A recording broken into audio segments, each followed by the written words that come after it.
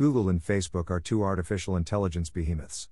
To them, we are data points and have been for the better part of 2 decades. There is nothing that we think, do, say or act that they don't have a detailed account of somewhere in the abyss of data that is the cloud.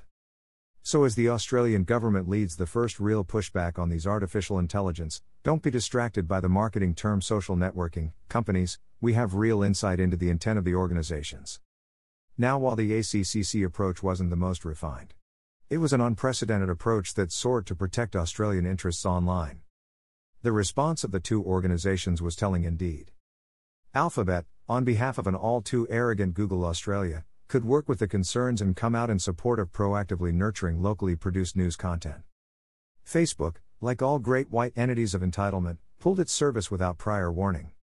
In a complete show of disregard, let alone respect for the Australian community who have so loyally supported the business since its inception. So if we're smart, the question we should be asking: is Facebook an essential business need? While that will take some habit breaking and reshaping across both the Facebook and Instagram platforms, it might be a long overdue worthy consideration.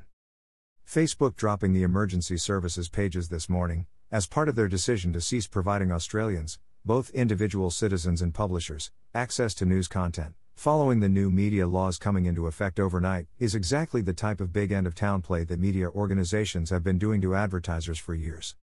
But they don't just cut news services. Bloggers will no longer be able to share their musings via the FB-related platforms. What's great about it, if you choose to think outside the square, is social media managers and their superiors might actually see how they have been building their brand and adding value to another entity's asset all this time, for them to sell back to them. Question is, will they be ballsy enough to say no more and invest capital in building self-managed and controlled assets, trusting in their own capacity and knowledge of market to amplify their messages effectively and efficiently in favor of the convenience of contrived community?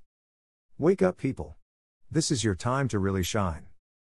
I double dare all media and marketing managers to tell Facebook to FCK off. To cut them from their advertising budgets and support Australian-grown media. Why? We've all given Facebook enough data these past 17 years, they've got more than enough info on how we think, feel and do than they could ever use. So back yourselves, get creative and stop relying on the convenience of the Facebook algorithm. Build your own assets and insulate your business, for the first time in a couple of decades. To those of you who find this a bitter pill to swallow, comment below so we can engage in informed and respectful debate. Otherwise, it can be assumed you agree with me. Hashtag there is no such thing as sustained organic Facebook growth. Hashtag pay to play. Hashtag short-term paying for long-term gain.